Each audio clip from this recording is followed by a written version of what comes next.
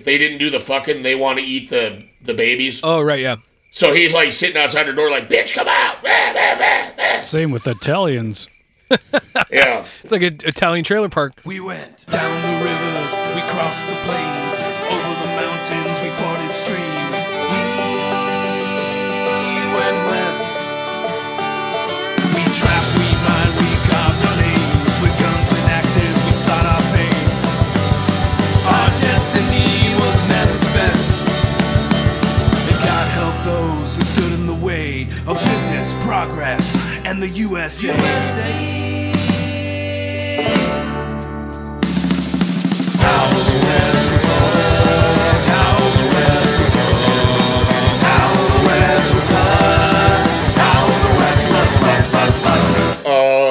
Welcome back to How the West is Fucked. Nothing. Oh. Okay. God damn it. Yeah, the West The was West is fucked. fucked. I'm going to write a Where's pop Oily country at? song. God He damn it, I is wanted to see actually- Oily.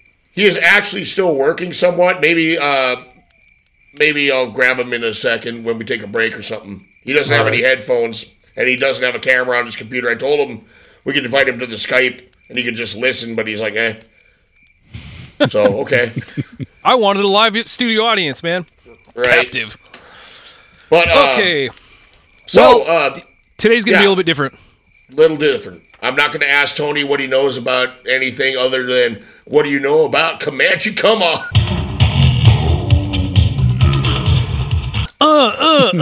So we did an episode a while back about a mountain man named Joe Meek. Bo was trying to find a picture for me to send to the chat, and he found a fucking atrocious photo of a book cover called Yeah. Comanche Come On. Which actually, with the magic of post-production, you should throw in a flashback scene to when we found that. Oh, sure, yeah, for sure. Yeah. What the absolute fuck? Lusty, rough, and randy. Is big and bold.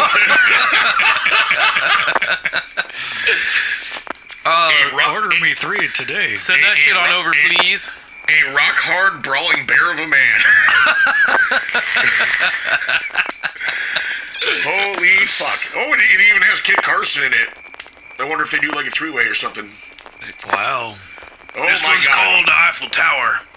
Try to find some supplementary information and you find smut. That's what the internet's good for. Yep. Thank you, computer. Thanks, Al Gore. Yep.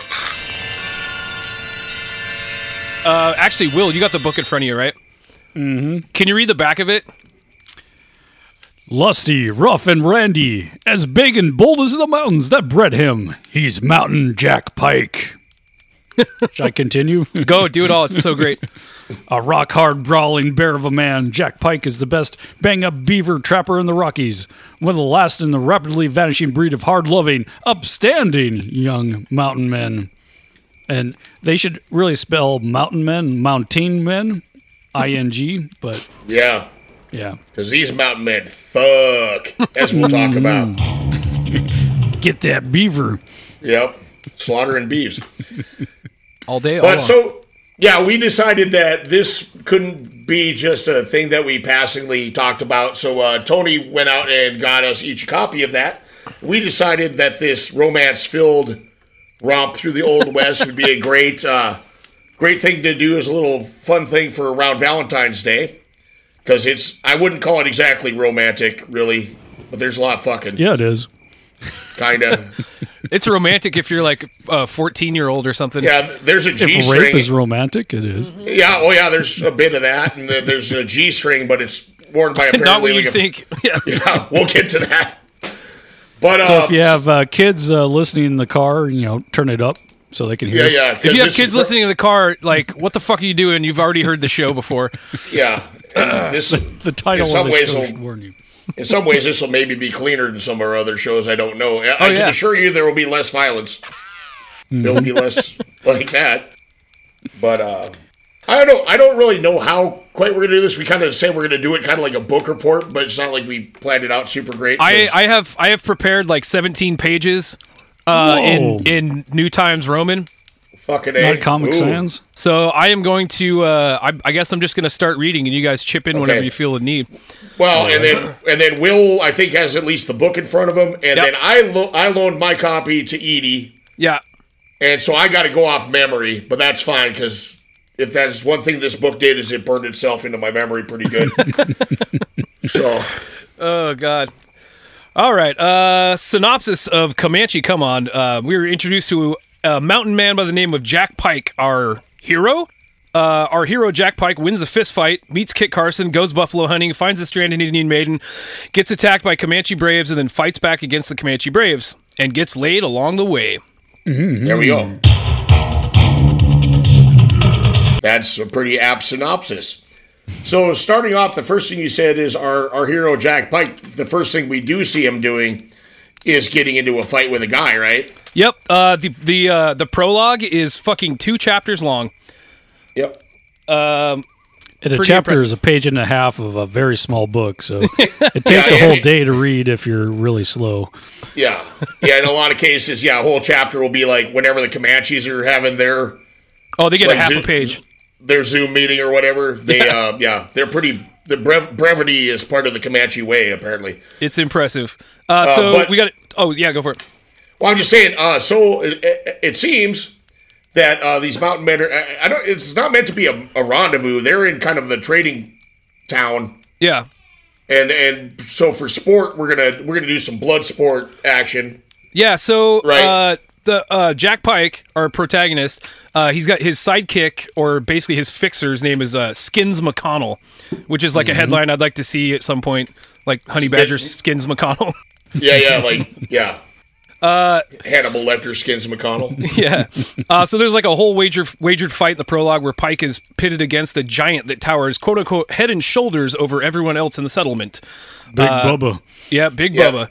Because that's a really. I mean, he dug really deep for a new and interesting name for a giant man. I'm surprised he didn't go with Tiny. And also it's.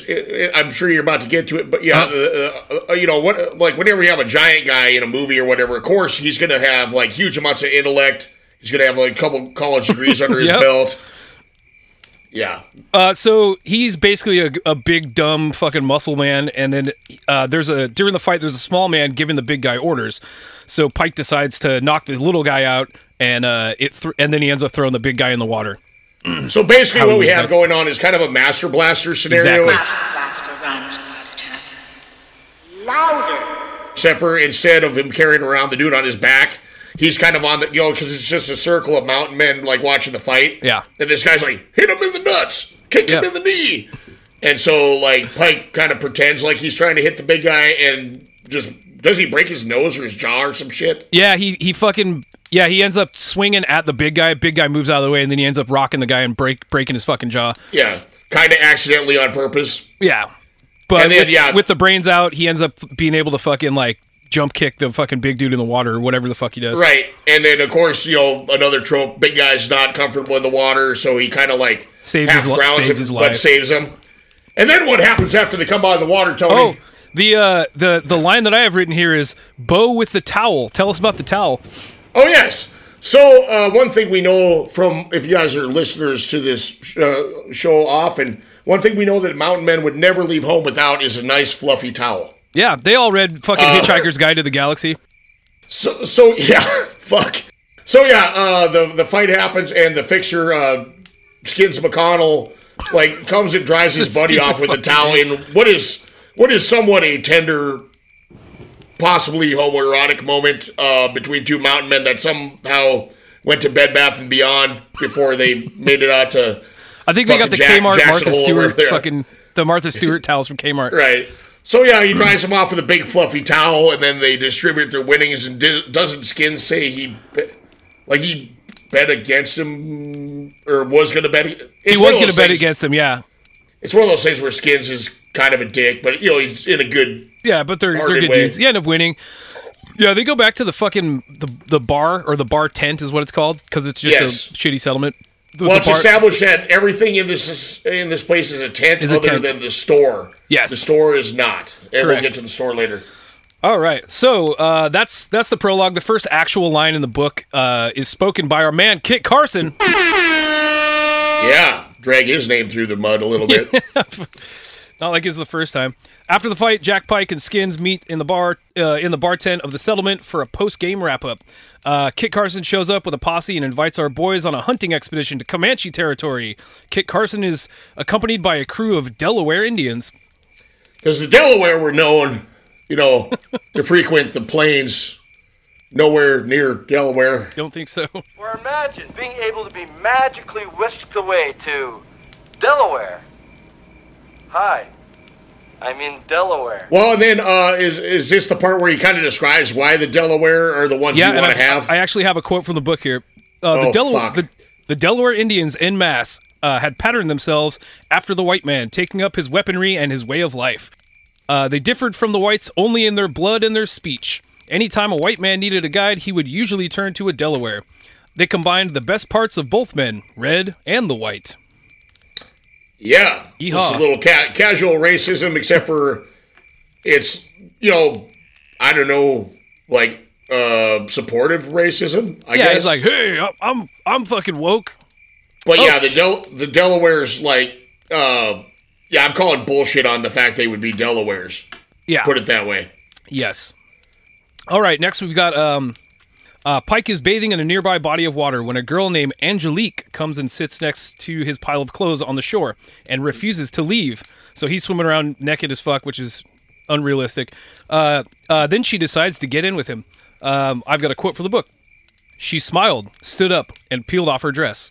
Her breasts were round, pale globes with pink nipples. They were firm as they were firm as were her thighs and buttocks. If she wasn't careful, she would grow plump and then fat. But at that moment, she was every man's dream of what a woman should be. And that's a great thing. You always love when an author tells you that he knows what every man wants. Yeah. Just like that's going to make the assumption that he also, by extension, is going to know what every woman wants. Yep. So by extension, whatever he does towards a woman can't be fucked up. Hey, never. It's like, she was asking for it. Did you see the way she was dressed? Yeah. Yeah, this book smells very heavily of that kind of shit. Oh, like, yes. As we kind of figured it would. But Yeah. So basically, she sounds kind of cartoonishly endowed, Yes. Absolutely. Jessica Rabbit. Yep. Jessica Rabbit. And yeah. So they fuck in the water for a little bit. Water sex can be dangerous, so don't try it.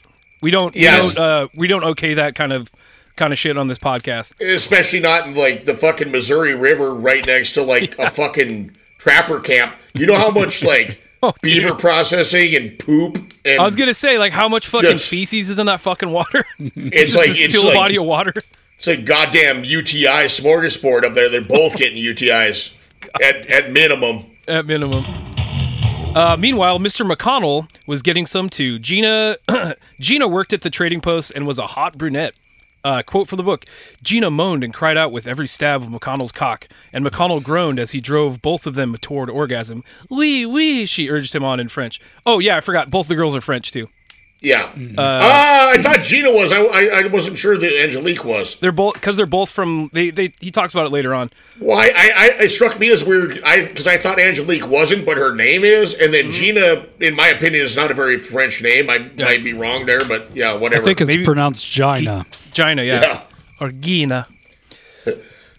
Okay. So there's another... Okay, then there's another bar tent scene where the... Oh no, you didn't. You didn't tell us about Gina's nipples. Did I do that one already? I You don't did know. Was not. it turgid? They were turgid, and they were the biggest nipples he had ever seen. I can't believe I fucking missed that. And they Or is that like later? scratched on his chest like fucking rocks or some shit. I don't have the book in front of me, but the takeaway was like, holy shit, this woman has the smallest breasts ever, but And the largest most nipples. giant nipples, Yeah. and I can't remember what they described them as That's right. I can't believe being I fucking similar left that part out. to. But it was like, okay. It was something like there were That similar. might be like, later on in the book, though. I think because It it might might have been, It might yeah. be later on. I can't believe I would forget that part. Yeah, because that's an important set Okay, piece. so Want all my nipples to be turgid. Yes. So Skins McConnell gets laid. Girls are French. Okay, so there's another bar tent scene where the giant is buying drinks for Pike out of respect, even though he got beat up. Meanwhile, the big guy's handler, or Brains, is pissed because Pike got one over on him. The Brains guy is named Comfort, and now Comfort is out for revenge. Jack Pike goes to Angelique's tent. Quote from the book: Pike lifted the flap on the tent and entered. There was a single candle lit, and Angelique was standing in the corner naked. Her big round breasts were covered with goose flesh, and her nipples were already hard. She was rubbing her hands along her smooth, fleshy thighs. I thought I'd save us some time since we were going to spend the night saying goodbye. Oh yeah, and Angelique's tent is apparently the largest tent in the settlement, with a giant four-poster bed. As far as I can figure, it's also attached to, because she runs the general store, and the general store is the only wood structure. Right. I'm picturing it's just a fucking tent, like right out back in the general store. I guess my question is, if you're building the wood general store, just sleep in the fucking Sleep in the store. fucking store, yeah. Yeah. Close the shop and, get laid in the back room. But imagine this, two single ladies in a frontier settlement. How do you think that would work? Well, as we're going to find out, at least Angelique has an insurance policy. But, one would think that she would take to, locking herself behind her door and not a tent behind in a it. solid building instead of a fucking tent that anybody can just slice a knife through. But as we'll see, she's got a pretty good deterrence item. Okay, back to the quote from the book. She kissed his neck, his chin, and then his mouth, pushing her tongue past his lips. She lifted her hips so that the head of his cock was poking at her moist portal, and then she made a quick motion and engulfed him. Yes. So they fuck for a little bit, and then Mr. Comfort shows up with a few dudes. They threaten to rape Angelique, and Pike fucks them all up.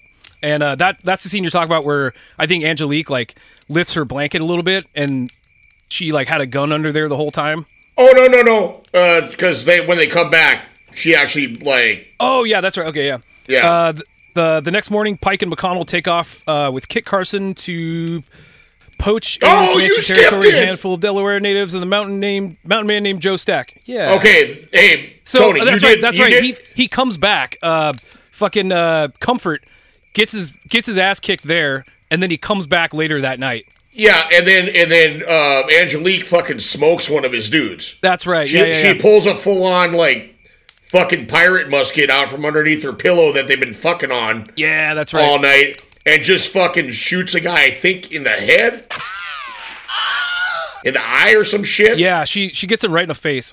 I mean, they just keep on kind of coming for this guy. And then Pike does something to Comfort, too. He, grabs his broken nose. I think he, oh, fuck. Yeah, he fucks him up pretty good and, makes sure he knows not to fuck with Mountain Man Jack Pike. Well, at least they let them, orgasm together. Oh, that's what. Okay, that's right. Yeah. Here, I remember now. Here's the turn of events. Okay, so Mountain Man Jack Pike was going to Skins McConnell's fucking shit to tell him, hey, we should go out with Kit Carson because he's dope, and we'll go hunt buffalo instead of beaver down in the Comanche lands.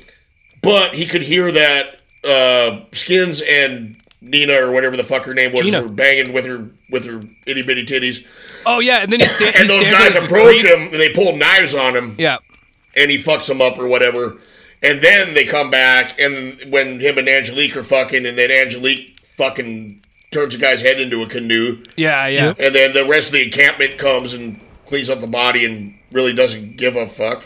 Yeah, Jack Pike hits Comfort back in the jaw again, so he's all he's got a broken jaw and he gets crying. hit again. Yeah.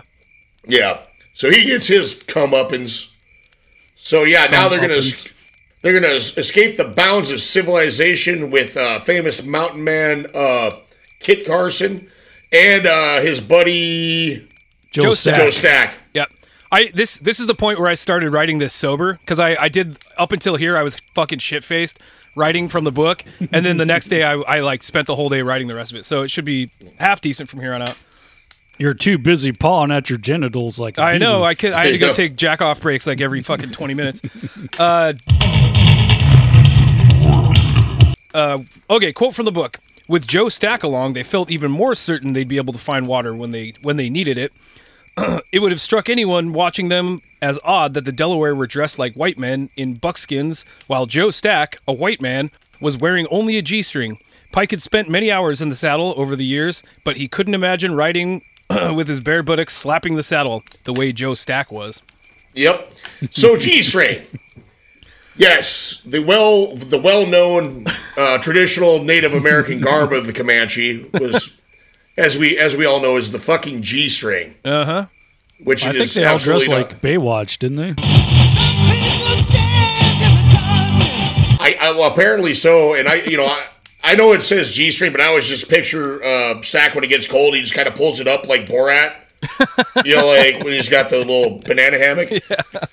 Yeah. Naughty. But so yeah, whenever I picture Joe Stack, they don't really describe him other than the G-string either.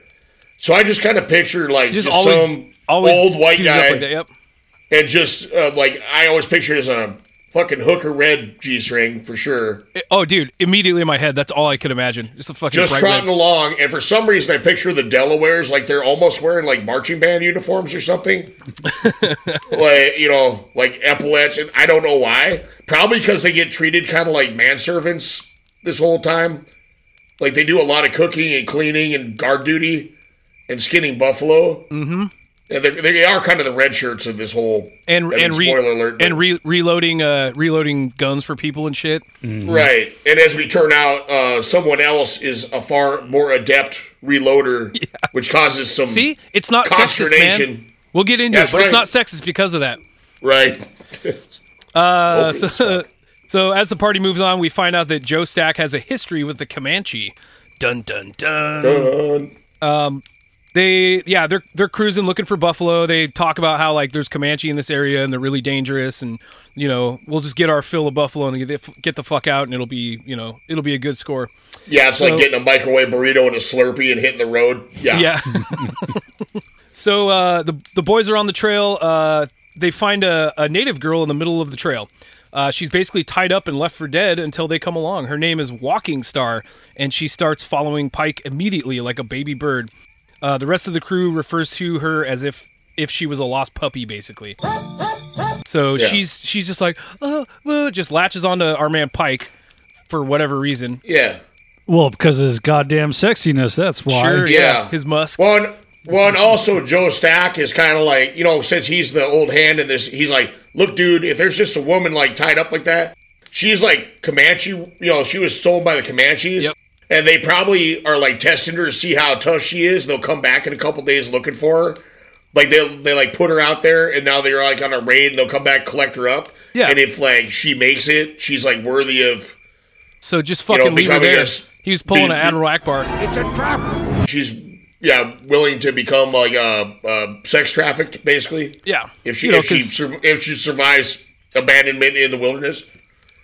It's a great philosophy. Fuck. Yeah, just leave her there. Just leave no trace, just like you're camping or something. Right. But so, and Stack kind of doesn't want her with him because he figures if the Comanche can't find her... Oh, they're come looking for her. they're going to come looking for her. And they'll pick up their trail and fucking go right to her. Right. All right, the party moves on their way to poach bison. Quote from the book. For the first time, she smiled at him, and he saw how truly pretty she was. I make you a good squaw, she said in English. He stared at her dumbfoundedly. You speak English? He said. Yes. For the purpose of the story, yes. For the purpose of the story, yes. Oh, but only these words. I speak English good. Well, why didn't you tell us? I not want you to know yet. I listen to what you say. It goes on to lay out that she would rather be with them than the Comanche. But more importantly, she would rather be in the loving arms of Daddy Pike. Right. The Comanche. As she already told them how she came to be there. Yeah, that's what I was gonna. That's the part where like she talked about how she ended up there. You want to take right? Well, and that's the thing is so she apparently had been. She was a Crow, so she's up from Montana way, and they're in like fucking Texas now.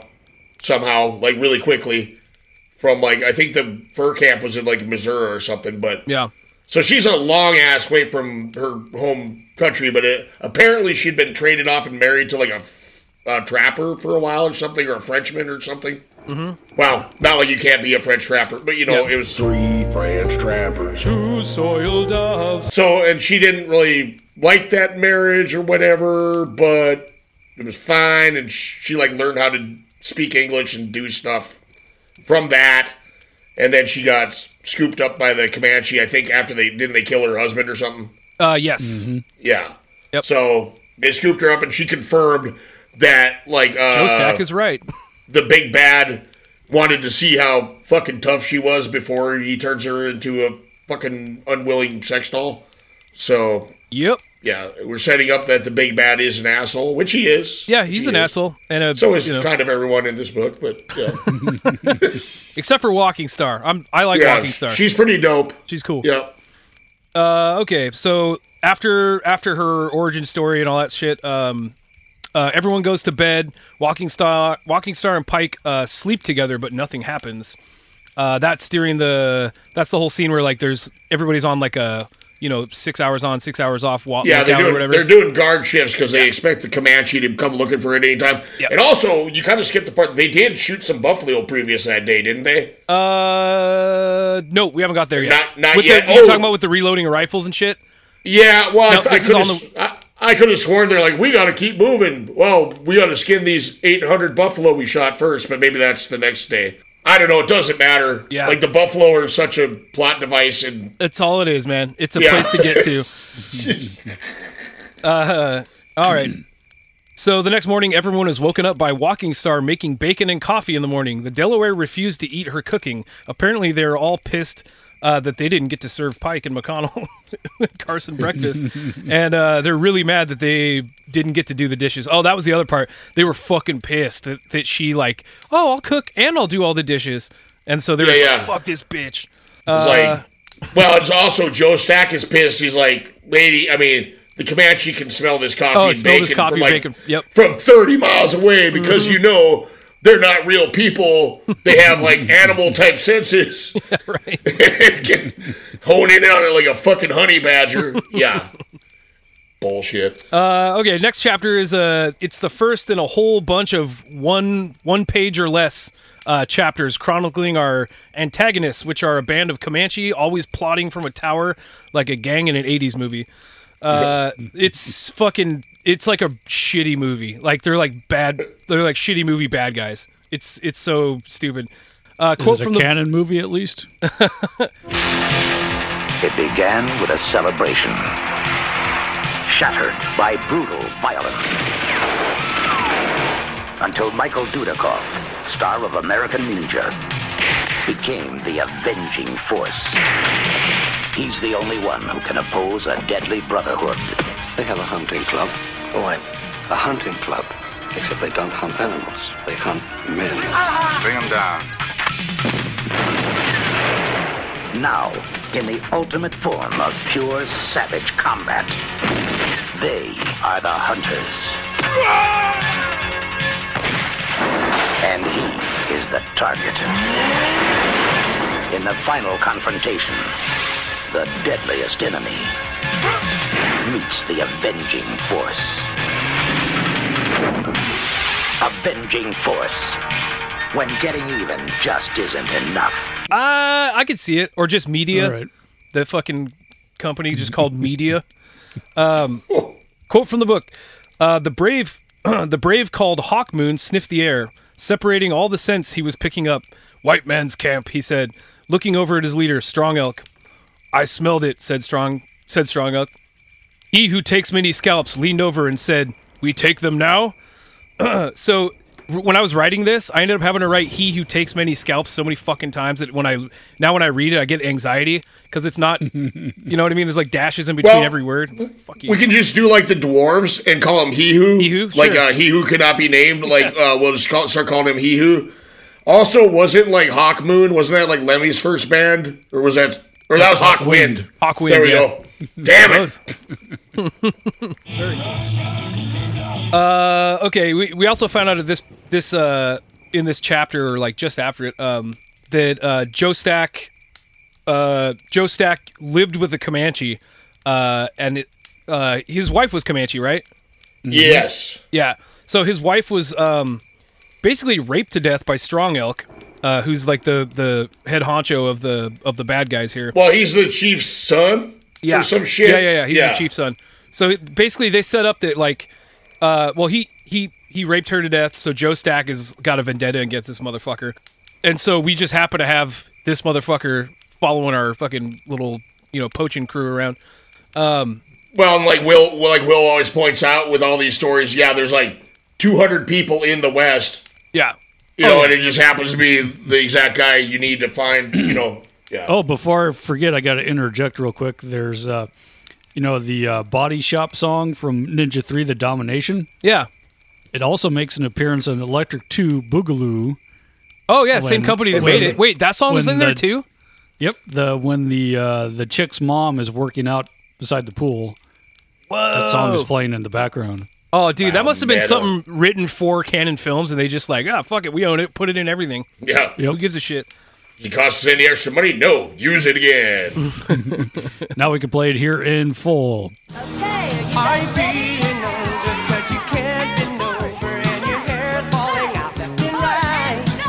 Is your sex life fiction 'cause you live in the kitchen and your clothes seem to shrink every night? Ooh, hey, won't your body tell? Oh, God, Okay, now no, we're back. I refuse. All right. I refuse. You'll hear a snippet. Okay, sorry about the interrupt.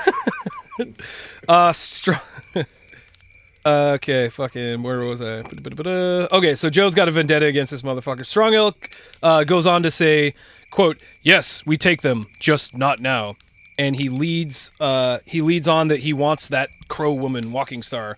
So this band of warriors is all about these poachers now, mostly because they don't know Joe Stack's in there, but they're just basically they see Walking Star and they see these white guys like killing a bunch of buffalo, so they're like, we get them, fuck them.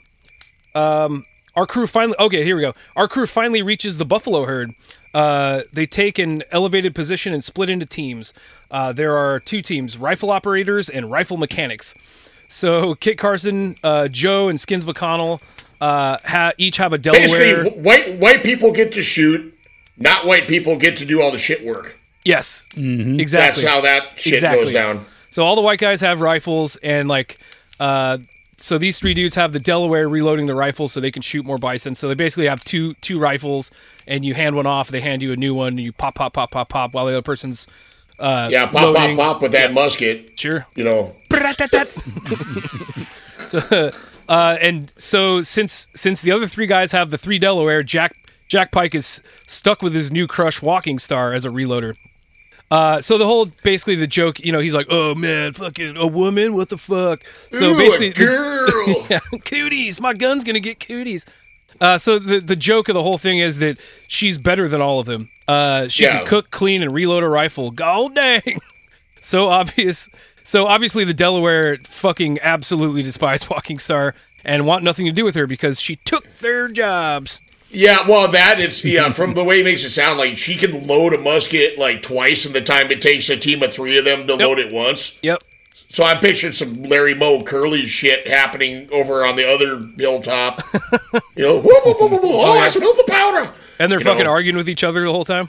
And meanwhile, she's just ramrodding shit like the fucking Terminator, like, pull.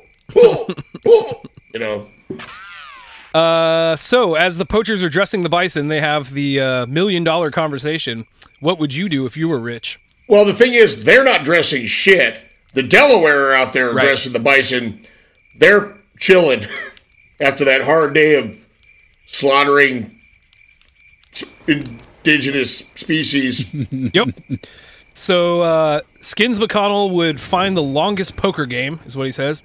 Kit Carson would travel, not around the country, but around the world. Jack Pike would, and I quote from the book, I'd buy a mountain. I'd stock it with game, and I don't think I'd ever come down. Oh, I love that shit. I'm going to buy a fucking mountain. I picture like the broad plains of Kansas. It's like, this district isn't zoned for mountains, but we do have something for you to look at, Mr. Pike. It's perfect. And then he's like all like going to circuses and just buying like sick tigers and llamas and shit and putting them all on his mountain and just hunting them like Dick Cheney. Sell them the Turtle Mountains. Fuck them. I keep on, whenever he said his mountain, I picture Bear Butte down outside of Sturgis. It's kind of by itself out there. Oh, yeah. You couldn't really live on it. It's not big enough, but that's what I'm picturing. Is like Devil's Tower?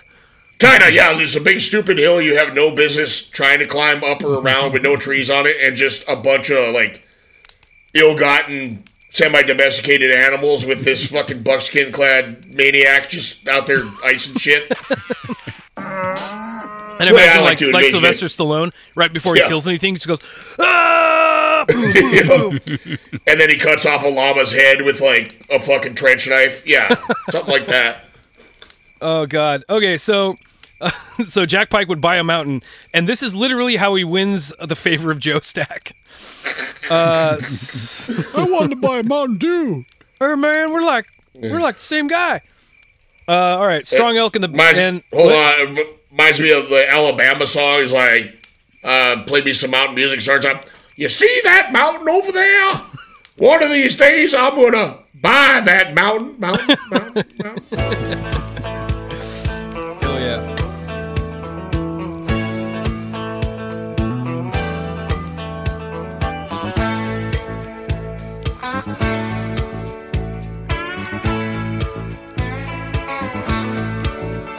Okay, Strong Elk and the bad guy Comanche see that the poachers are taking the hides and leaving everything else, so now the Comanche are pissed. This is when they kind of go like, all right, you got Walking Star, you're also, leaving the fucking carcasses out and taking... This is also about where the Comanche are at their most sympathetic. Yeah, that's it. That's the only time.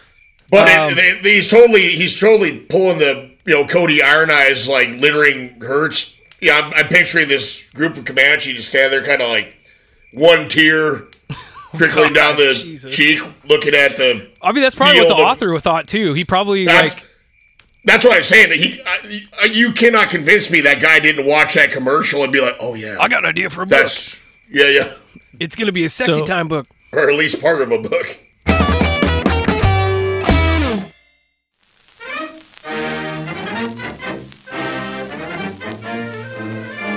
Bronson Swagger presents Sequoia and Swagger, the cheapest mail order service in America. Sequoia and Swagger, the largest inventory in the world. Sequoia and Swagger, your mail order marketplace. If you ever want for anything, we guarantee it'll be in our 20,000-page Sequoia and Swagger catalog. Can't read? Just yell your demands at one of our order boys posted in your neighborhood 24 hours a day, 7 days a week.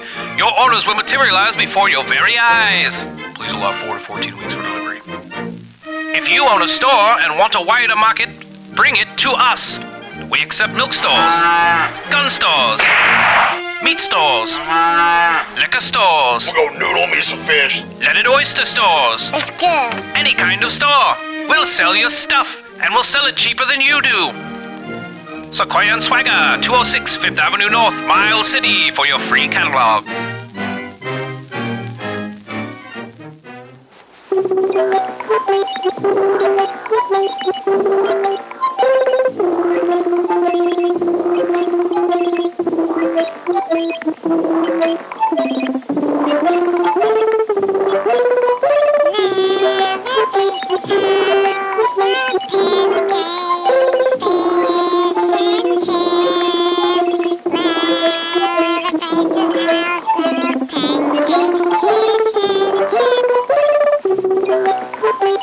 It may say Leatherface's House of Pancakes and Fish and Chips on the outside, but there's so much more on the inside. Would you please pass the vinegar syrup? Hey, my pocket has a tattoo! Here at Leatherface's House of Pancakes and Fish and Chips, the fries, they may be soggy, but the slaw is family.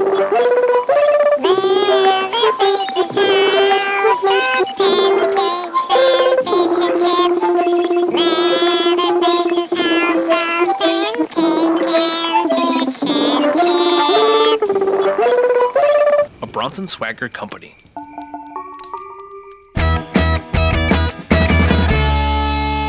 So after the Comanche get pissed about the fucking bison, this is when they have a little conversation. This is when we find out that Strong Elk had killed Joe Stack's wife. Dun dun dun. Dun dun dun. Yep. All right, night falls and Pike is on watch. There are 2 awake and 2 asleep. Our man Jack Pike takes first watch. While on watch, Walking Star sits beside him and starts making out. But Pike cuts it short because he's like a fucking, Boy Scout. He's on duty, yeah. Yeah, I'm on duty, girl. I can't, no vices right now. But when his watch is over, ... quote from the book. Pike went to his blanket and laid his rifle down next to it. Walking Star held her blanket open for him, and when he slid in next to her, she thought she brought the blanket down around both of them. Her mouth sought his and found it, and her hands fumbled with his pants. Finally, she got his pants open and reached inside for him. She grasped as she took hold of him, tightening her hand and kissing his throat. He reached to the neck of her dress and inside for one of her breasts. He cupped it, feeling the nipple harden in his palm. Mm-hmm. A lot of hardening nipples in this. Well, it's cold outside. True that. It goes on. She kissed hungrily and tried to work his pants down over his hips. He lifted his buttocks to help her, and when he was sufficiently exposed, he reached down and slid her dress up to her thighs until his hands encountered her bare butt. She slid atop him beneath the blankets, and he could feel the wiry hair between her legs and the heat emanating from there. He took her by the hips and lifted her, and when she came down, he was inside of her. After that, they get worried that they're going to be too loud for everybody and get found out, and then they fuck and finish, all that kind of stuff. That's only if you fuck like MacGruber.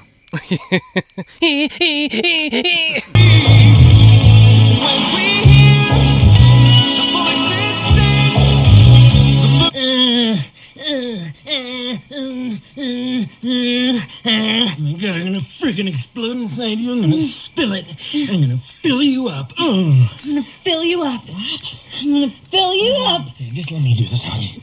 Oh, yeah. Oh, yeah. Oh, yeah. Oh, yeah. Oh, yeah. Oh, yeah. Oh, I'm about to do it. Oh, oh, oh, oh, oh, oh, oh, oh, oh, oh, oh,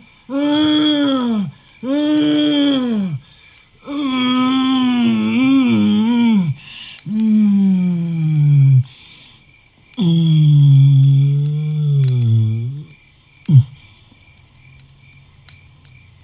I like the fact that he's going into all this describe, using somewhat not super flowery terminology, but the only thing he can come up with is her bare butt. Yeah. Couldn't say her fine posterior, couldn't say her sexy rump, her bare and her butt. Brillo pad in between her thighs. Yeah, right. Yeah, and then I saw her boobs too, and they were hot.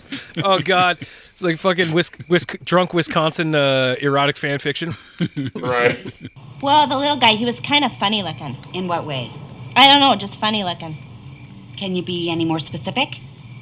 I couldn't really say. He wasn't circumcised. Was he funny looking apart from that? Yeah. So, you were having sex with a little fella then? Uh-huh. Oh, sweet, dude. The next day, Pike thinks it's time to turn in as they're in hostile territory, and they are plenty encumbered with buffalo goods. Kit Carson thinks they should pick up some more. Oh yeah, Kit Carson does come on, man, one more score. We just got one more hunt, and then we're out. One more day. Well, I can't remember how many fucking mules did they have? They had at least one for each person. Yeah, at least. So they killed buffalo day in and fucking day out.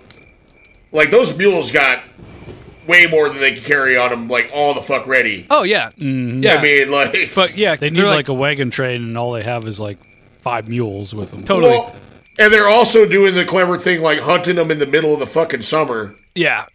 So those hides are just staying good and fresh. Yeah. Yep. Yeah. We'll get to that. There's a reason why you hunted buffalo right by the railroad tracks when you're back in the day. Train drive-bys, yeah. We talked about that. Yeah, so Kit Carson's like, come on, man, one last score, and then we're out of here. And so we get another half-page chapter with Strong Elk, the bad guy, quote-unquote, stewing and plotting about our poachers killing the sacred bison. Then they come across another band of 60 allies that decide to join him, chasing Jack Pike and the group. Yeah, and then this is when the Comanche finally run an attack on our fucking poachers. Yeah. So when they're 60 strong versus what, like 7? 7? Yeah. All right. So quote from the book: "At that moment, Joe Stack shouted, 'Injuns!' The hilltop suddenly sprouted. Yeah, the hilltop suddenly sprouted lances and feathers and the naked torsos of Indians. 'Those are Comanche!' Joe Stack shouted. 'Must be 100 of them!' McConnell shouted. Thank you, Captain Obvious. The Delaware shouted. The Comanche were the best mounted of any of the Indian tribes. They had the best horses and the best riders, and this party was no different. The air was split by the blood-curdling war cries. 'Not a chance in hell of outrunning them,' McConnell said. Pike looked at Kit Carson and said, 'You know what this means, Kit?' Carson nodded and yelled, 'Mule Fort!' And so we come to the part of the show that, even though this is a slightly different format than normal, it's on brand for us. It's not a show unless we're killing some fucking mules. And boy, oh boy, are we about to kill some mules. When I got to this part, I was just like, God damn it, really? Even in fiction? What the fuck, man? I'm going to start like some, the Sarah McLachlan dog rescue thing. It's just going to be for bayoneted mules. Oh, God. For sure. All right. Okay, so we're still quoting from the book here. He grabbed for the reins of one of the mules who was shying away. The mule. This is like erotic. Mule. This is like erotic fucking like fiction of like killing mules. You know what I mean? Instead of sex scenes. Come on, girl. Don't be shy. Don't be shy. Let me put this knife into your throat. He grabbed for the reins of one of the mules who was shying away. The mule tried to rear. Shit. But Carson held tight to the reins. As his animal lifted its head, he brought his scalp knife across the throat, spilling it easily. Warm blood flowed over his arm, and the animal fell over. He turned to look at the others and saw that they were doing the same. It's just like this fucker doesn't really use a lot of descriptive shit unless he's like killing mules or fucking chicks. That's it. I'm like, dude.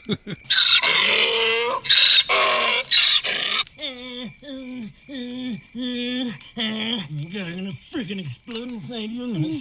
That's America. Yeah. God damn it. So they murder all the pack mules and arrange them in a circle around them. So now they can lay flat inside the circle while shooting at the Comanche. I'd like to hope they arrange the pack mules into a circle before they stab them. They're a lot easier to move when they're, Oh God! So the Comanche are running closer. The Comanche come close, firing arrows at the mule fort. They miss the poachers, but a handful of the Comanche take fire and lay dead.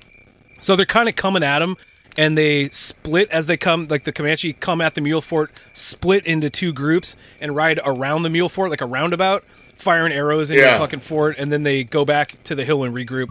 And hit absolutely no one. And once again, these mountain men are using fucking muzzle loaders. Yes. There are 7 of them. Well, Pike also has his Kentucky fucking revolver. Kentucky pistol. Revolvers were not invented yet when this was written. So it's like a musket pistol. It's like a single shot ordeal. Jesus. But so we're to believe that these guys, like 60 Comanche, can't wait until they like fire off their shot and then just ride up and like literally you straight up shank them, stagger their shots, punch them to death. Oh, I'm okay. So still, you wait 20 seconds instead of 10. Yeah. The Comanche retreat to the nearby hill, and the poachers pull out their knives and dig the mule fort deeper. The Comanche make a second attack, and Strong Elk lays eyes on his nemesis, Joe Stack. Dun dun dun. So now he knows that if he's going to get Walking Star back, it's kill or be killed. During this attack, the smell of mule blood spooks the Comanche horses, and Strong Elk's party retreats for the evening, and everyone gets a chance to rest. So, like what we were talking about with the mule blood fucking car air fresheners, like that shit had like all the horses go like fuck this, and they all run away. There's a 1-page chapter with Strong Elk and his crew talking about the fact that they lost quite a few men in the attack, and in the attack on the mule fort. Then we get some dialogue with the poachers. Ooh. It's nice that you're calling them poachers, because in the book they don't call themselves poachers, but that's what they are. You can't poach when there's no game laws. If there's no law against murder, it's not murder. It's just killing somebody. I like the term mule fort. I'm gonna probably open I don't know what it would be, like a rib stand. Call it the mule fort. Just don't tell anybody what the ribs are made out of. Keep them guessing. All right, quote from the book. Oh yeah, it's like Kitchen Shack. That's another good one. I like that one. That's a little too vague. Yeah, we cook food and meth. Yeah. Quote from the book. Walking Star shuffled over closer to Pike and asked, "There are other matters now than Strong Elk wanting me, Pike?" Yes, Walking Star, said Pike. "Other much older matters." "Then if we die, it will not be my fault?" "No," he said, "not your fault." She smiled at him and said, "That makes my heart happier." He touched her cheek and said, "At your age, your heart should always be happy." How fucking old is Walking Star? She's like in her early 20s, I think, or like late teens. They don't ever say. I'm sure she's. They don't particularly say how old Jack is either. That's true, but still, I mean, like, at your age, your heart should always be happy. That's a bullshit statement. Everybody has the right to be sad, but it implies that she's really young, right? Well, I'm thinking if I just survived an assault by 60 Comanche warriors, too, during that assault, my heart is not going to be super happy. Fuck no. Yeah. So always is a tall order there, Pike. Yeah, especially fucking like she saw Dr. Phil, motherfucker. Especially she saw Strong Elk, who fucking like I'm just gonna go on a limb and be like probably repeatedly raped her already. No, he did. Oh no, that she makes that plain. No, that comes later. No, the original Comanche before they set her out on her fucking goddamn Hunger Games walk. Yeah. That whole original party fucking raped her. Oh fuck! All right. Again, that was the end of my drunken reading. Yeah. So I mean, this is traumatic. Extremely traumatic. I mean, I guess she's a trooper, or she's in shock, or in reality, she was probably 16 because that's marrying age back in the day. There. Yeah, because it's like 18, 16 or something. Or like right. Yeah. Like even Skakawea was 16 when they did the trip. Oh yeah, gross. Mm-hmm. So the next day is hot as fuck, and they're still stuck in the mule fort. They've got a little deeper at this point. There's no water to be had, so Joe Stack. I like this part. So Joe Stack hands everyone small round stones and tells them to pop them in their mouths and suck on them to produce saliva to stave off thirst. Is that real? Is that some shit? Yep, my dad taught me to do that when I was a little kid. It doesn't work really good, but it doesn't work great. But it'll cause you to salivate. You want to clean them before you pop them in your mouth. I'm going to offer that. Yeah, I want Joe Stack was like he had them in his fucking thong or something, and put these in your mouth, man. No, the priest told me to do that too, but with other things. Yeah, it's a rod to stave off thirst. If you've ever been thirsty enough and it's dry enough where you kind of feel like your lips start sticking together, though. If you suck on a rock, that'll help alleviate that. I mean, you're still going to die of dehydration just as fast. Yeah, it's not going to dehydrate you, but it'll make you feel better. Yeah. And that's why you cut the ear of a mule and drink its blood. Yeah, I mean, they got all that fucking mule blood around him. The whole fort's made out of it. It's expired now. Oh, God. So next they see that Strong Elk and his crew are preparing for another attack. So since this is an 80s action movie, the poachers decide to aim for the tribal leaders and the Comanches, of the Comanches, because, if you kill the boss, then the others will give up, I guess. Right, and plus you're going to be able to easily pick that out of like 60 dudes running at you, all dressed differently. To be honest, well, that's true. I mean, apparently, so they never explain. Yeah. They explain that the Comanche leaders have different like war paint. Right, and they explain, I forgot, that Joe Stack lived amongst the Comanches, so he knows some of these guys. Yeah, he's the one because he's like Black Bear will attack first because he's Billy Badass and he's my wife's brother-in-law or whatever. Yeah. So he's like, you got to get this guy, and Strong Elk. So there's like two like mini bosses and then the main boss, like Bowser. And now I'm kind of picturing the mule fort like Galaga. It's like the shooty thing, and then there's just Comanche like tick tick tick tick tick tick tick tick tick tick tick like descending. Oh fuck. Okay, so somebody with some coding skills make me that game. Oh hell yeah. So the Comanche make another attack on the mule fort. This time they shoot and kill a couple of mini bosses. Oh, I said that before. Black Bear and Hawkmoon are the two mini bosses. God damn it. They shoot Strong Elk in the arm, wounding him, and the Comanche head back to the hill to regroup. So they get the number one fucking badass in the shoulder. So basically what happens is in the book they talk about how Kit Carson had a fucking headshot on Strong Elk, the main bad guy. And Joe Stack sees that he's got a headshot on him, so he shoots Strong Elk in the arm because he wants to kill him, but he wants to kill him in hand-to-hand combat and not from far away. So because we can't do anything easy or efficient. So or fucking Joe Stack for the loss. Normal. Mm-hmm. Oh, and how are the Delaware faring at this point? Oh, yes. Pike turns around and sees that they have lost one of the Delaware Indians with 2 arrows sticking out of his chest. Big surprise. Yeah, like we said, red shirts, all of them, unfortunately. Yep. Skins McConnell is injured as well with an arrow sticking out of his leg. Next, we get to a 2-page chapter, 2 whole pages with Strong Elk and his posse.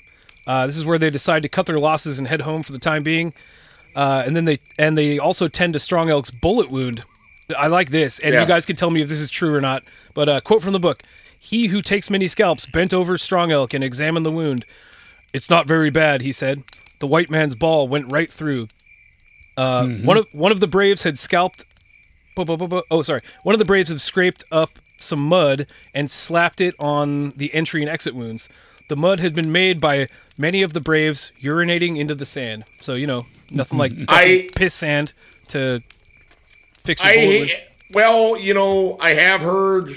I mean, it makes sense, but I just wasn't sure. Stuff like that being done, I don't think it's as effective as they thought it was back when you'd take bilious pills and put leeches on yourself and whatever the fuck else. So I just like the idea of he's got a bullet wound. Everybody piss in a pile. Yeah, like it's a jellyfish thing or something. Yeah, scoop up the fucking dirt and just rub it right into a fucking gunshot wound. I also like the fact that they decided to call it a week, and just go home. Even though if they wait one more day, everybody in the mule fort will just be dead of dehydration. Totally. Oh fuck. Okay, so Joe Snack. Fuck. He's a hunk. That's who's going to work on the mule fort rib shack. Joe Snack. Joe Stack sneaks close to the hill where the Comanche were holed up to see if they had left. Meanwhile, the rest of the poachers start packing up what they are going to need. They give the dead Delaware's knife and gun to Walking Star, and when Joe Stack returns, they head out on foot for the nearest watering hole, which apparently is 30 miles away. As they start walking, Pike notices 2 scalps hanging from Joe Stack's belt. So now he has a belt. So that's cool. And a G-string. Well, and a G-string. Nothing like a belt and a G-string.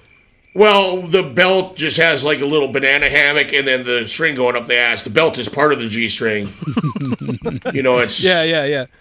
It's like a Utilikilt only. I just didn't realize they had spandex back then. It's crazy. Yeah, I know. So he notices the 2 scalps hanging from Joe Stack's belt. It seems as though he got to the mini boss's scalps while he was out reconnoitering. Mm-hmm. Yep. I also like how they always have they describe this as kind of a featureless place, but somehow Joe Stack can walk 10 feet in any direction and nobody can see him anymore. He disappears from view fully. Oh yeah, he's and just comes back with a dead deer or with a fucking bunch of scalps. Or whatever. They shot the fucking mini bosses I'm assuming maybe 20 feet away. 30 feet away. Yeah, exactly. Yeah. So it's you didn't see him just fucking scraping the skin off this guy's head. Yeah, I mean, these guys are using, either Hawken or Kentucky rifles, probably Hawken rifles since they're on the plains. I mean, it's not a fucking Barrett 50 cal. You're shooting, accurately at a running... we're talking 50 to 100 yards, maybe. Yeah. And that's... you're not going to be doing that with the enemy descending on you. You want to make sure it counts, I guess. Sure. I don't know. But yeah, anyway, they clearly could have watched him doing this. He's doing this he's across the street, basically. And he's like, oh, I'll be gone for a half an hour. I'm just gonna go see if they're at that hill. And so he's gone for I think he's gone for a couple hours. They're kind of like, oh shit, I hope he's okay. I hope he didn't get killed by the Comanche. And at that point, you'd probably pop your head over the fucking mule wall and see what's going on and see Skins. Because he's in the middle of a grassy or barren plain, Even if he is 5 miles away, you can probably see him. Totally. All right, so if you remember our Quanah Parker episode, I imagine this taking place on the Staked Plains, where it's West Texas, where it's just it does. That's exactly where it is. Yeah, they say that's where it is. It's the Llano. It's the Staked Plains. Yeah, I mean they even say that in the book. Yeah. So yeah. Anyway, okay, so they start walking to the nearest watering hole. Like I said, it was 30 miles away. A few miles in, McConnell starts really lagging behind due to his arrow wound. So they stop to make a fire so they can heat up a knife and cauterize the wound. Stack and the Delaware go on ahead to scout. Man, if they only had piss mud, you know what I mean? Yeah. Well, and also where the fuck they getting this shit to make a fire with in the Staked Plains where there's no trees or... I think Jack was like, no, you guys go ahead. I'll stay here with him. We're going to make a fire. Yeah. So Walking Star and Kit Carson stay behind, and they all, band together and find, whatever, flammable rocks they can find to make a fire. I know later they do make a fire, and he talks about how they must have done it, but this time they don't really. Yeah, this time he's just like, oh, we're going to scrape together a fire and heat up a knife and burn your fucking leg. All right, so they. McConnell passes out next to the fire. They heat up the knife in the fire and seal up his leg. Pike decides to stay with McConnell until he's good enough to walk, telling Walking Star to go with Kit Carson, and they would catch up at the watering hole. So everybody. So as we all know, if you get a severe leg injury and you're it's getting infected, it'll get better in several hours. It's like having a pulled hamstring or something. You're just going to sit there for a while and it'll be better. It won't be stiff as fuck and bloated and full of flies and needing to be chopped off. It'll just, you'll be able to walk in a few minutes, So Jack Pike and at this exchange when Jack Pike tells them to all go ahead, there's a quote from the book here. I want you to go with Kit Carson, Jack Pike said. No, insisted Walking Star. Don't tell me no, Pike said, cutting her off. I want us all to get through this, and the only way we do that is to split up. McConnell is my friend, and he'll be my responsibility. I won't be able to... you could come, but I don't want no woman hanging around. I won't be able to look out for you, but Kit will. So, she can't look out for herself, even though she has a fucking knife and a gun, and she knows how to cook and fucking skin and, reload and all that shit. Yeah. So she stares at him for a few minutes, then said... I want to stay with you, but I will do as you ask. So, awesome. For you are a man. She's the white man at that. Yeah, she is the perfect woman, right? Yeah. Do what I say. So Daddy Pike always gets his way. Okay, so the next morning, Pike and McConnell wake up. It seems like Skins is going to be probably able to make it. They head out for the watering hole through the barren plains. The next scene is Joe Stack and the Delaware arriving at the watering hole. They immediately start washing their faces and drinking to their heart's content. When just then, one of the Delaware falls in the water and is floating face down with a Comanche arrow sticking out of his back. Joe Stack yells, "Move!" And then the last Delaware gets an arrow through his neck and dies. Bye-bye, Delawares, all of you. Yep.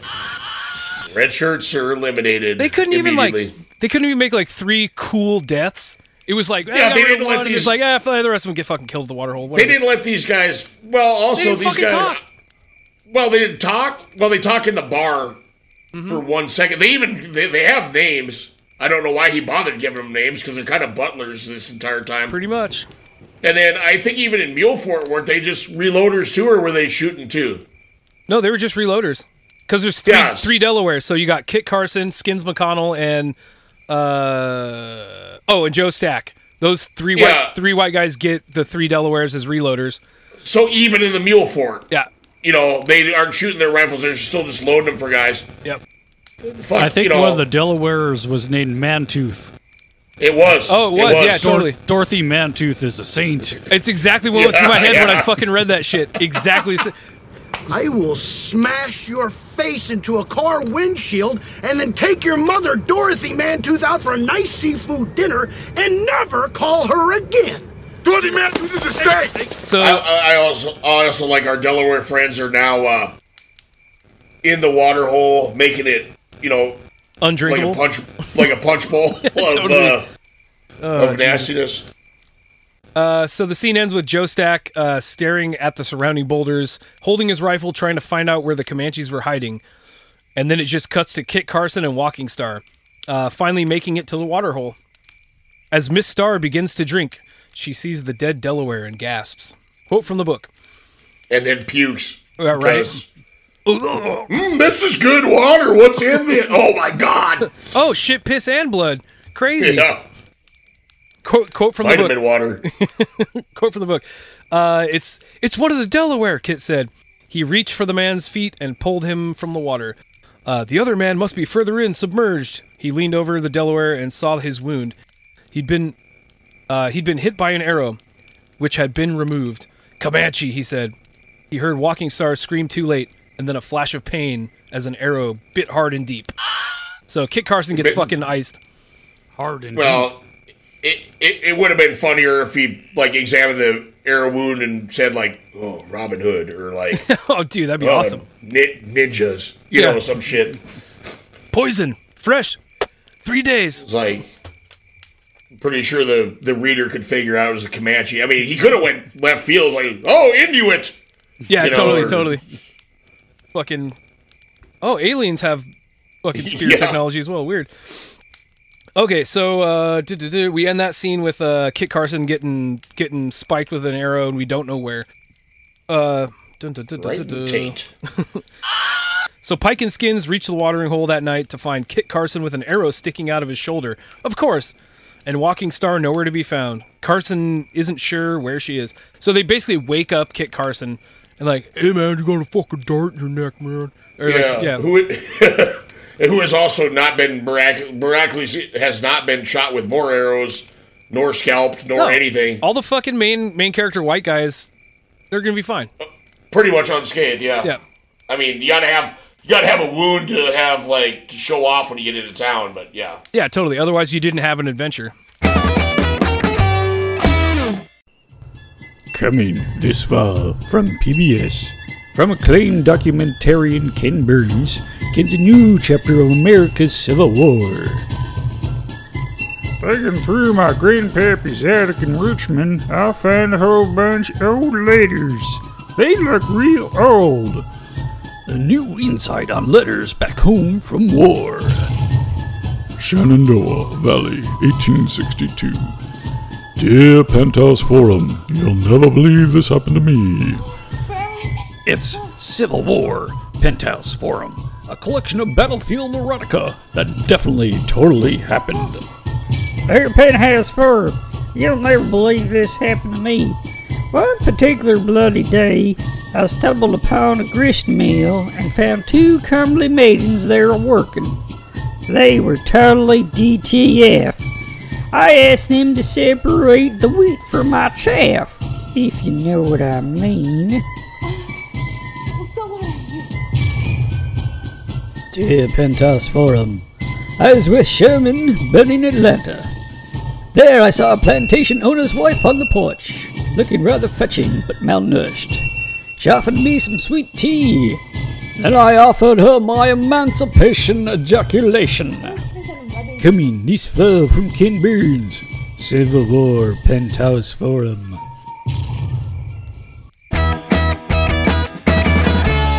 Okay, so Pike and Skins reach the watering hole that night to find Kit Carson with an arrow sticking out of his shoulder and Walking Star nowhere to be found. Carson isn't sure where she is.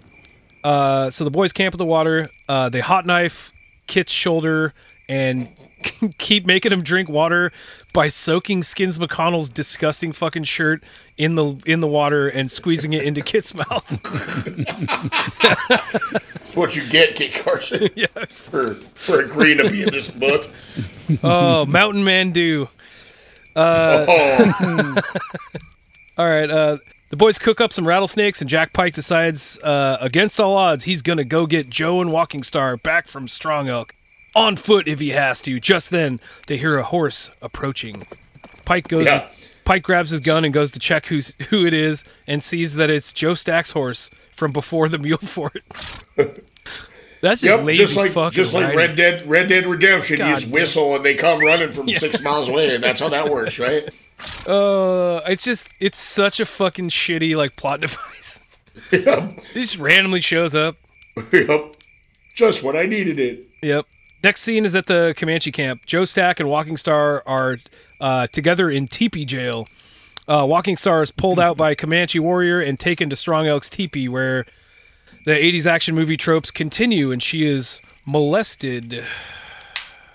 When I started reading that scene, basically Strong Elk rapes her, but it starts out like he's gonna go into this fucking very detailed sex scene. I was hell no. Basically, like the consensual sex scenes in the book. It starts out like it, yeah. So I was just like, dude, no. If that's the way this is, we're not doing this episode. I don't want to fucking do it. No, yeah, concur. But at least he keeps it only mostly disgusting. Yeah, just mostly disgusting. He keeps it not war criminally. Exactly. So since Pike has a fucking horse, he takes off on his magic horse, leaving wounded Kit Carson and Skins McConnell at the watering hole. He basically just picks a direction and hopes for the best. Eventually, quote from the book, quite by accident, Pike stumbled onto the Comanche encampment.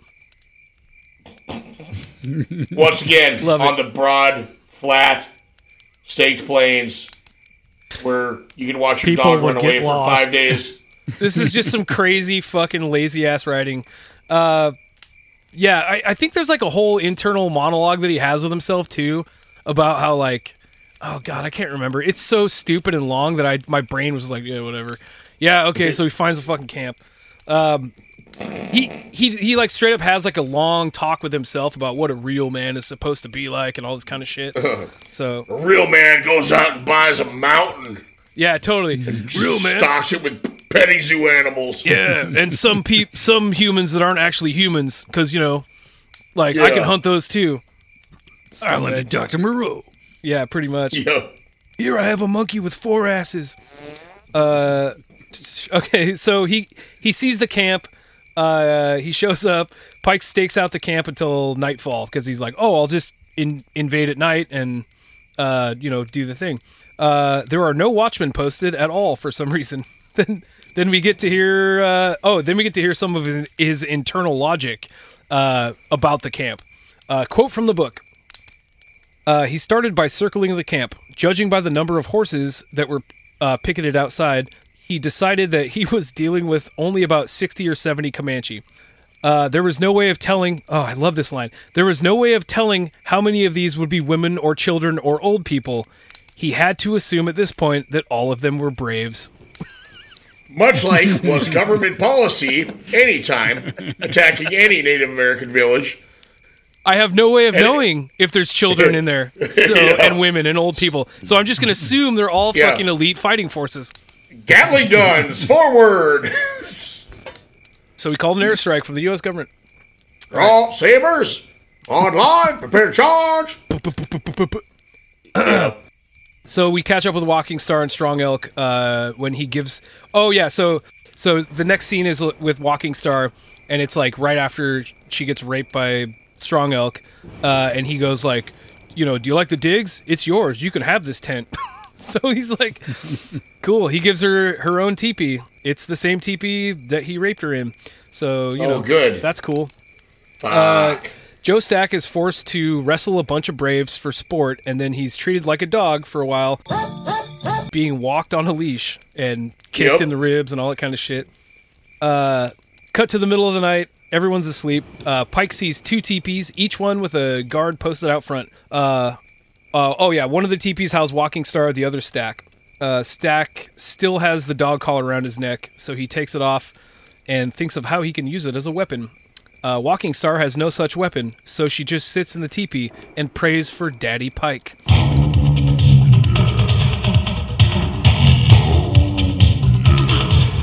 Yeah, because of course she does. She can't do anything cool. Yeah. Meanwhile, Joe Stack's trying to make a muzzle loader out of his G-string and his dog collar. Yep. There is some straight up BDSM shit happening with Stack. Oh, for sure.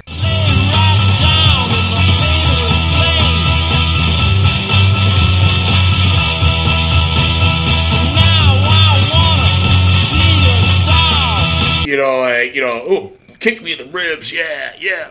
But, okay. So Pike plans on basically cutting back doors into the two teepees with his knife and silently breaking his comrades out. Joe Stack wields the leather collar like a choke wire. Stack basically sneaks up behind the guard in front of his tent and strangles him while he drags him inside the tent. Just murks the shit out of him. Just murks him, yeah. As soon as he pulls the guard inside of his tent, he hears ripping from the back of the teepee. So he turns around to see Jack Pike busting him out of jail. Coming into the tent like Ace Ventura onto that fake rhino's ass. Exactly. Is what I'm picturing. Oh, look! The mother rhino is giving birth.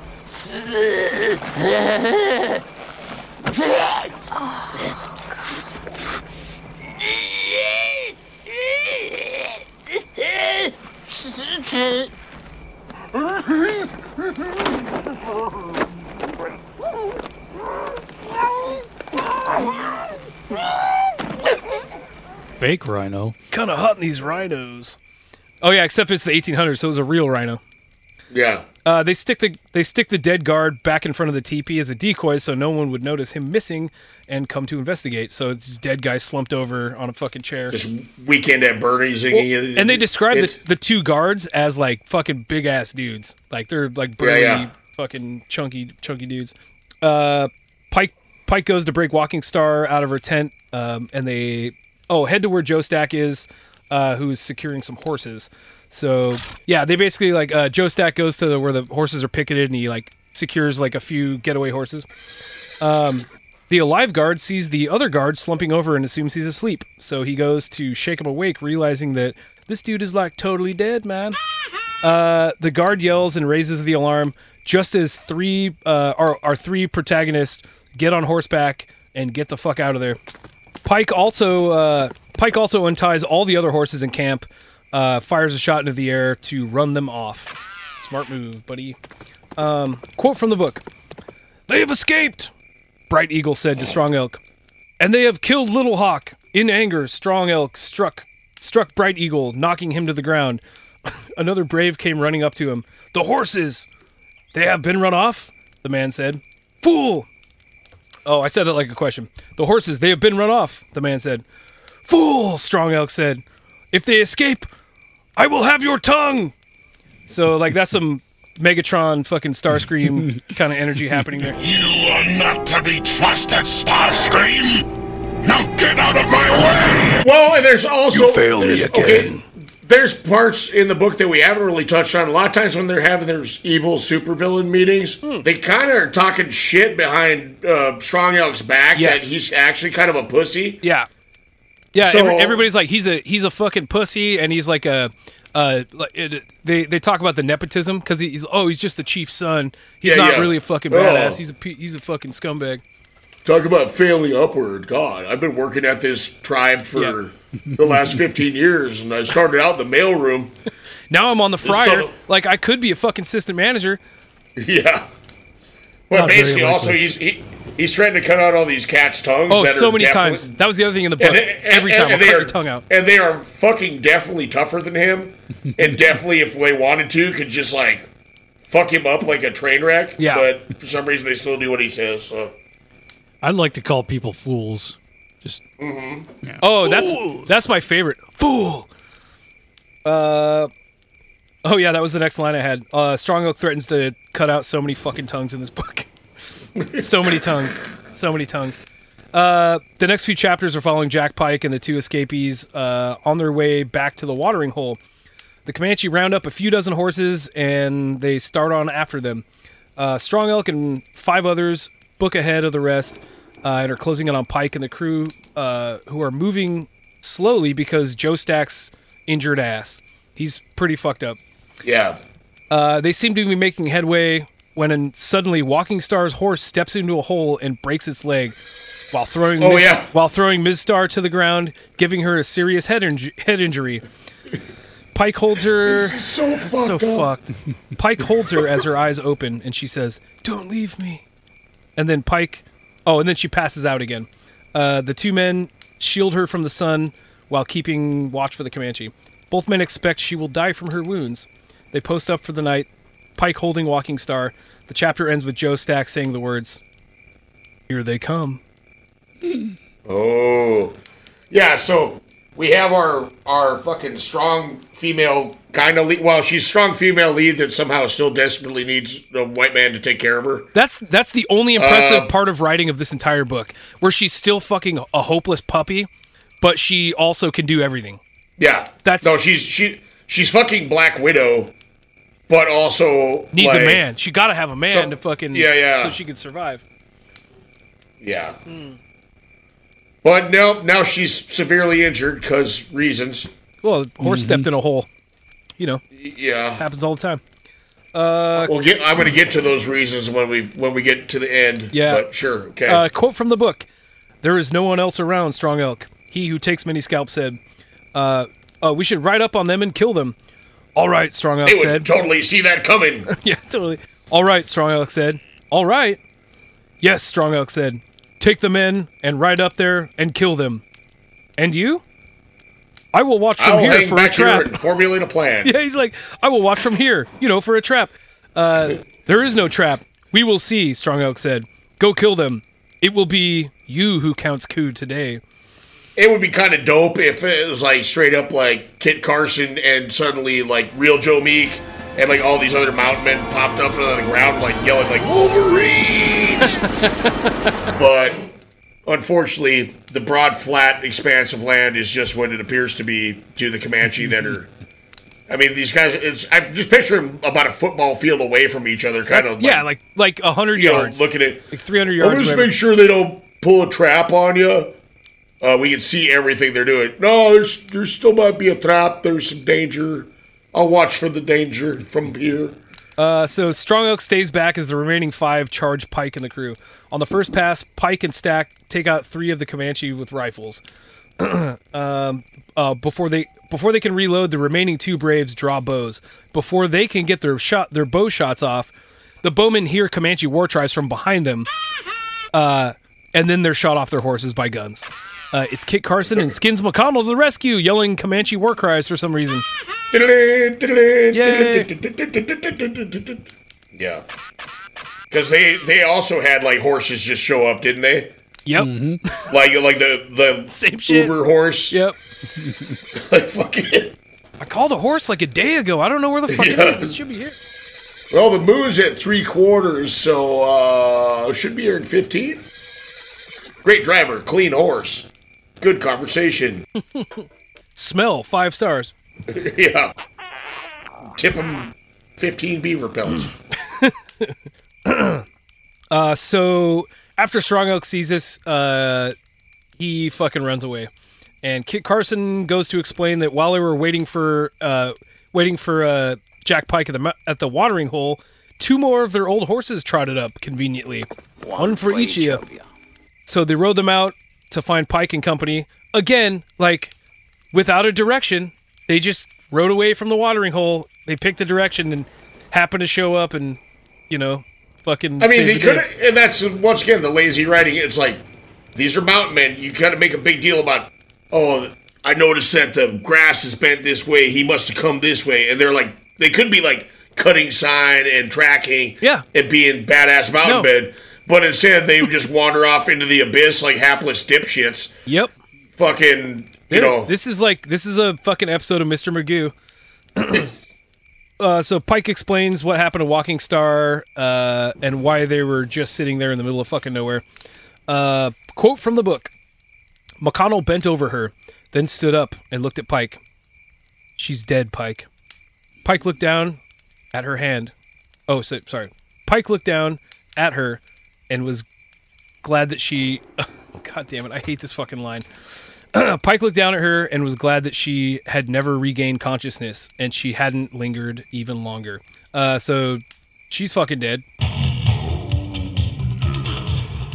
Jack Pike rides his pony full tilt to catch up with Strong Elk and to get revenge. Jack Pike looked down at her and was so relieved because she was starting to get a bit clingy. Yeah, totally. It's exactly what it feels like. Oh, thank God.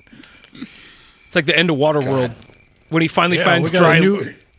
New book coming up. We got to have a new squeeze coming in there. Yeah, that's right. Yeah. Yeah, you got to have a new fucking sex toy every book. Well, also, you can't tie down Jack Pike by being the dopest woman alive. He was probably glad she didn't survive because he's like, well, at least I don't have to kill her now, so that's good. Yeah. So I was going to have to explain her to Angelique with the bubble titties and the big ass. Yeah, exactly. Okay, Jack Pike rides his pony full tilt to catch up with Strong Elk, get revenge. He rides for a while with a... Oh yeah, this is where he has the big inner monologue. He rides for a while with a whole inner monologue about how a real man is supposed to act, calling Strong Elk a coward at least twice in every paragraph for a few pages. So they really want to drive coward-licking coward. Yeah, you cowardly coward. I'll cut out your coward's heart, you cowardly coward, dog coward. Then he sees Strong Elk from far away and rides up close enough to grab him by his ponytail and drag him off his fucking horse at full speed. Mm-hmm. I absolutely pictured the Monty Python and the Holy Grail when the guy's running at the castle with the wedding going on. Like, yeah. Nope, not that. That was like, it's just like, and it like shows the guards and kind of like looking at it in the distance, Yeah. I'm picturing Jack Pike is doing that. And then he just shows up all of a sudden, like, what the fuck? Boink, boink. Yep. And suddenly he has his ponytail in hand. So he fucking he yanks he had a ponytail. I guess, yeah. So he yanks him off the horse by his hair at fucking full speed. Like, how fast would he be going? Probably at least 20, at least 25. No thanks. I don't know. I don't know what top speed on a half-dead horse is. And on a half-dead horse. All I know is I don't need anybody grabbing my hair while they're doing that. That's a fucking album or song title. Top speed on a half-dead horse. That's good. I like that. So they have sounds like the way I live my life, man. Half speed on or top speed on a half-dead horse. Safety third. Top speed on a half-dead horse. So these two fuckers have words for a minute, then Strong Elk pulls out a knife. So Pike pulls one too. So then there's a knife fight where it turns out that Strong Elk is a total fucking coward and a shitty fighter. So Pike basically ends up pulling out his pistol and gives a small speech. The fight is not fun to read. It's kind of stupid. Like the opening fight for the whole book is more fun. You are a cowardly piece of shit. Comments concluded. So he tries to do the fucking fair manly thing and like hand-to-hand life combat, and then he's just like, dude, this guy's a fucking pussy. Like Strong Elk's doing the shit where he's like throwing dust in his eyes and crap like that. So he's just like, all right, motherfucker. So he pulls out a gun and he's like, you're not even worth me fighting like a man. So Strana pulls the shit where he's like, got your nose. Yeah. So quote from the book. Pike moved closer to Strong Elk and pointed the pistol at him. I'm saving myself from wasting my time on you. You cannot, Strong Elk said. He looked down at the knife in his hand, and then he tossed it away. The law of your people says you cannot kill a man who is not armed. The law of my people is for men, Pike said, not dogs. Pike buried his fist in the Comanche's midsection. Strong Elk folded up and fell onto his knees. His mouth was open, gasping for air. Pike stuck the barrel of the pistol into Comanche's mouth and pulled the trigger, blowing out the back of his head. So that got a little dark. Yeah. Really quickly. Suck on it.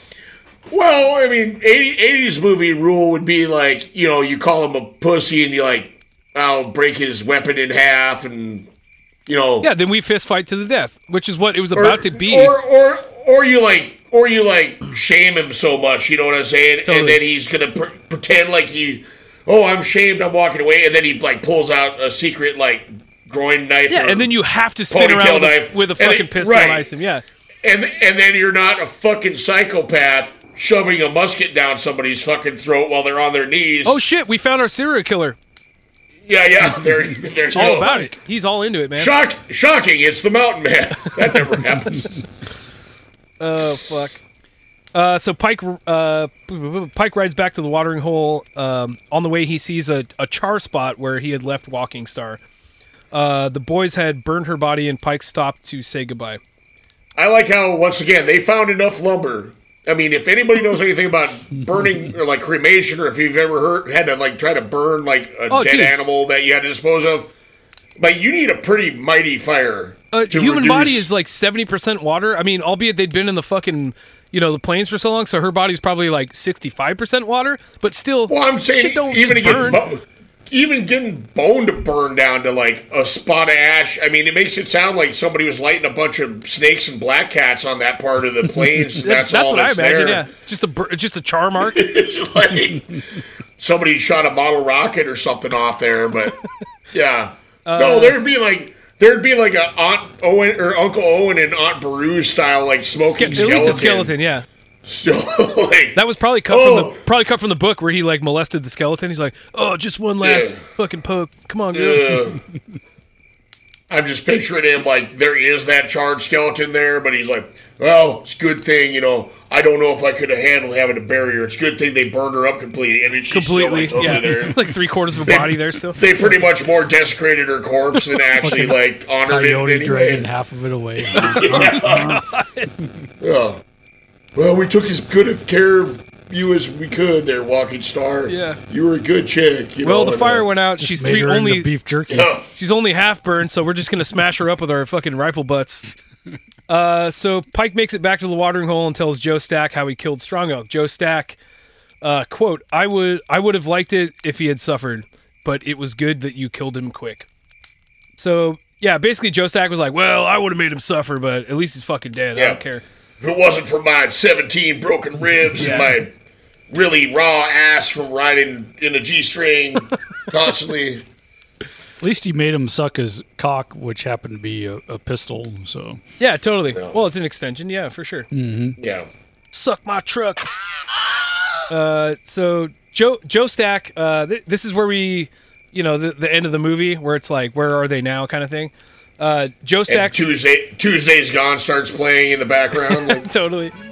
Joe Stack stays in the plains and heads back to try to reconnect with his Comanche since Strong Elk was dead. So he's going back to try to get in with the Comanche again. Be like, hey, remember me? The guy you kicked the shit out of, like dressed like a dog? Yeah. Well, now that they aren't under the peer pressure from Strong Elk,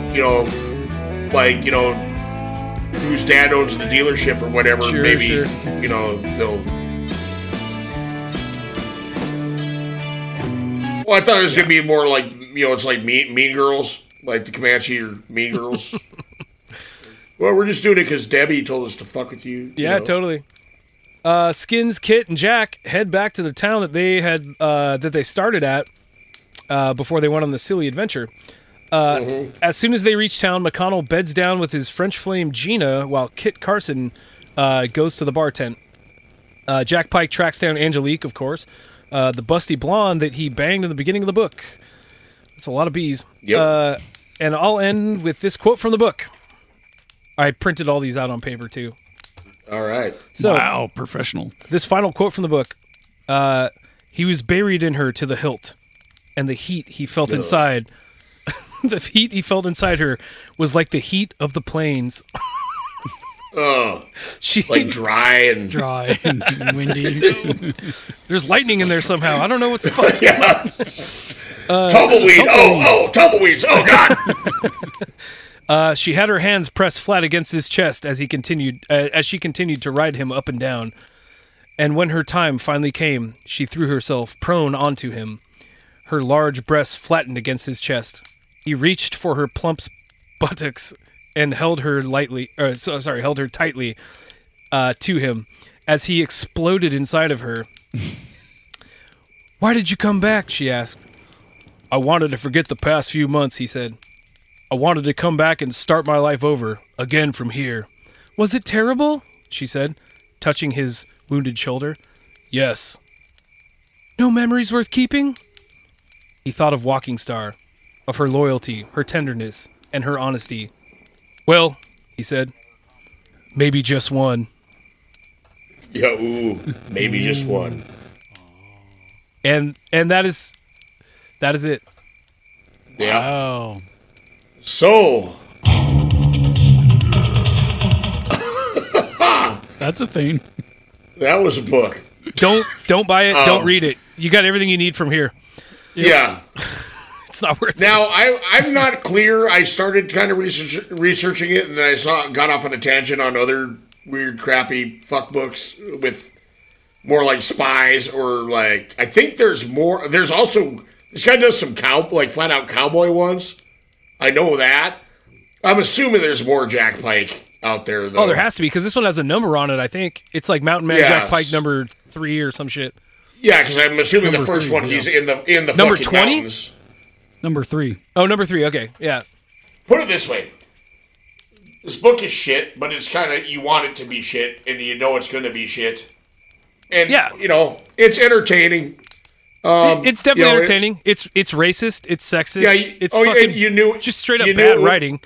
Yeah, you knew it was going to be problematic on all kinds of fronts, you know, getting into it. But as long as you go in with the mindset that you are going to see things that should be unseen and read things that should be unread, yep, it's kind of fun. Yeah, and if you get the original, I almost said pressing, the original printing from like 1989, the cover's way better. I mean, the cover's like a legit fucking trashy novel cover, but like they reissued this fucker recently, which was the first time that you showed me the cover, and it's got like it's straight up like fucking Kurt Russell. Kurt Russell, like from fucking the what's it called? Not Magnificent Seven, the Hateful Eight. It's like Kurt Russell from the Hateful Eight, basically, and then some other like Getty like stock images that they stuffed in there. Well, there's a bunch of bison in the snow, first of all, with mountains in the background. That's right. That's right. And the Kurt Russell Jack Pike is dressed like he's going fucking Arctic exploring. Yes. And this whole book, all they do is talk about how hot and dry and fucked up where they are. It takes place in fucking Texas, man. Texas. Yeah. I also like, Walking Star somehow, man, got just human traffic all over the motherfucking West, you know. And she basically just suffered the entire book and then died. Well, that's the thing. She suffers, but she's a fucking stud. You can't tell me she couldn't fucking save herself because she's like the most competent person in the book. Exactly. But she's like, I don't know, just like browbeaten into submissiveness. No, like Skins McConnell is a fucking like he's a compulsive gambler. He should have died. Like, or all of the fucking, you know what I mean? Like the I don't know, the Delaware, according to the author's own description, they should have fucking lived, right? The best of both men or whatever. Then they should have fucking won, or they should have lived. And fucking Walking Star was a fucking badass and should have won too. Well, man, she went out kind of like a punk. She just had a defective horse. Yeah. Again, that's where the lazy writing comes in, where it's like, oh, stepped in a hole, broke my head. Yeah, I just don't want to have some shit where I have to explain why Jack Pike has this chick. Plus, I'm done with her. She's boring. You know, basically, it's disposable sex object. Yeah, that's problematic. Exactly. Would you love to like do this for a living though? Like just lazy writing, or I always wanted to make movies for like sci-fi, make them even before like Sharknado. No, live your dream, laziest. What? Live your dream. You got a phone that has a camera. It has a camera on it. 8-headed shark. We're coming next. Yep. Well, I hope everybody enjoyed this little literary exploration this time. We'll be back hope to you more. Jerked off to it.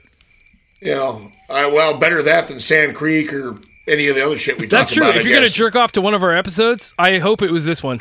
At least no real people were hurt in the making of this episode. They're all at least fictional sex objects and except for Kit Carson people. Except for Kit Carson, who got his name somewhat sullied, but Not terribly. He didn't do anything super fucked up in this book. He's just kind of along for the ride. Yeah.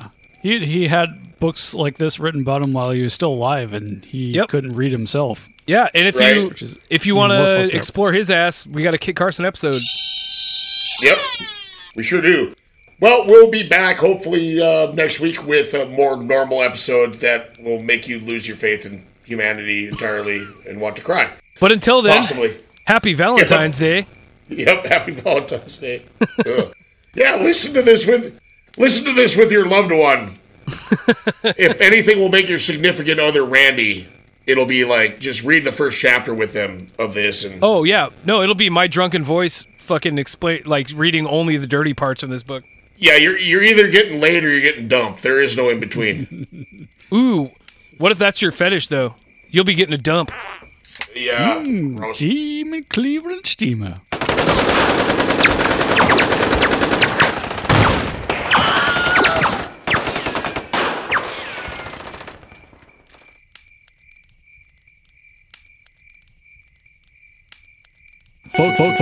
Fuck you, Miles City. And also Nelson Miles. Oh my God, I'm gonna freaking explode inside you. I'm gonna spill it. I'm gonna fill you up. Oh. I'm gonna fill you up. What? I'm gonna fill you up. Okay, just let me do the talking. Sorry. Oh, yeah. Oh, yeah. Oh, yeah. Oh, yeah. Oh, yeah. Oh, yeah. Oh, I'm gonna do it.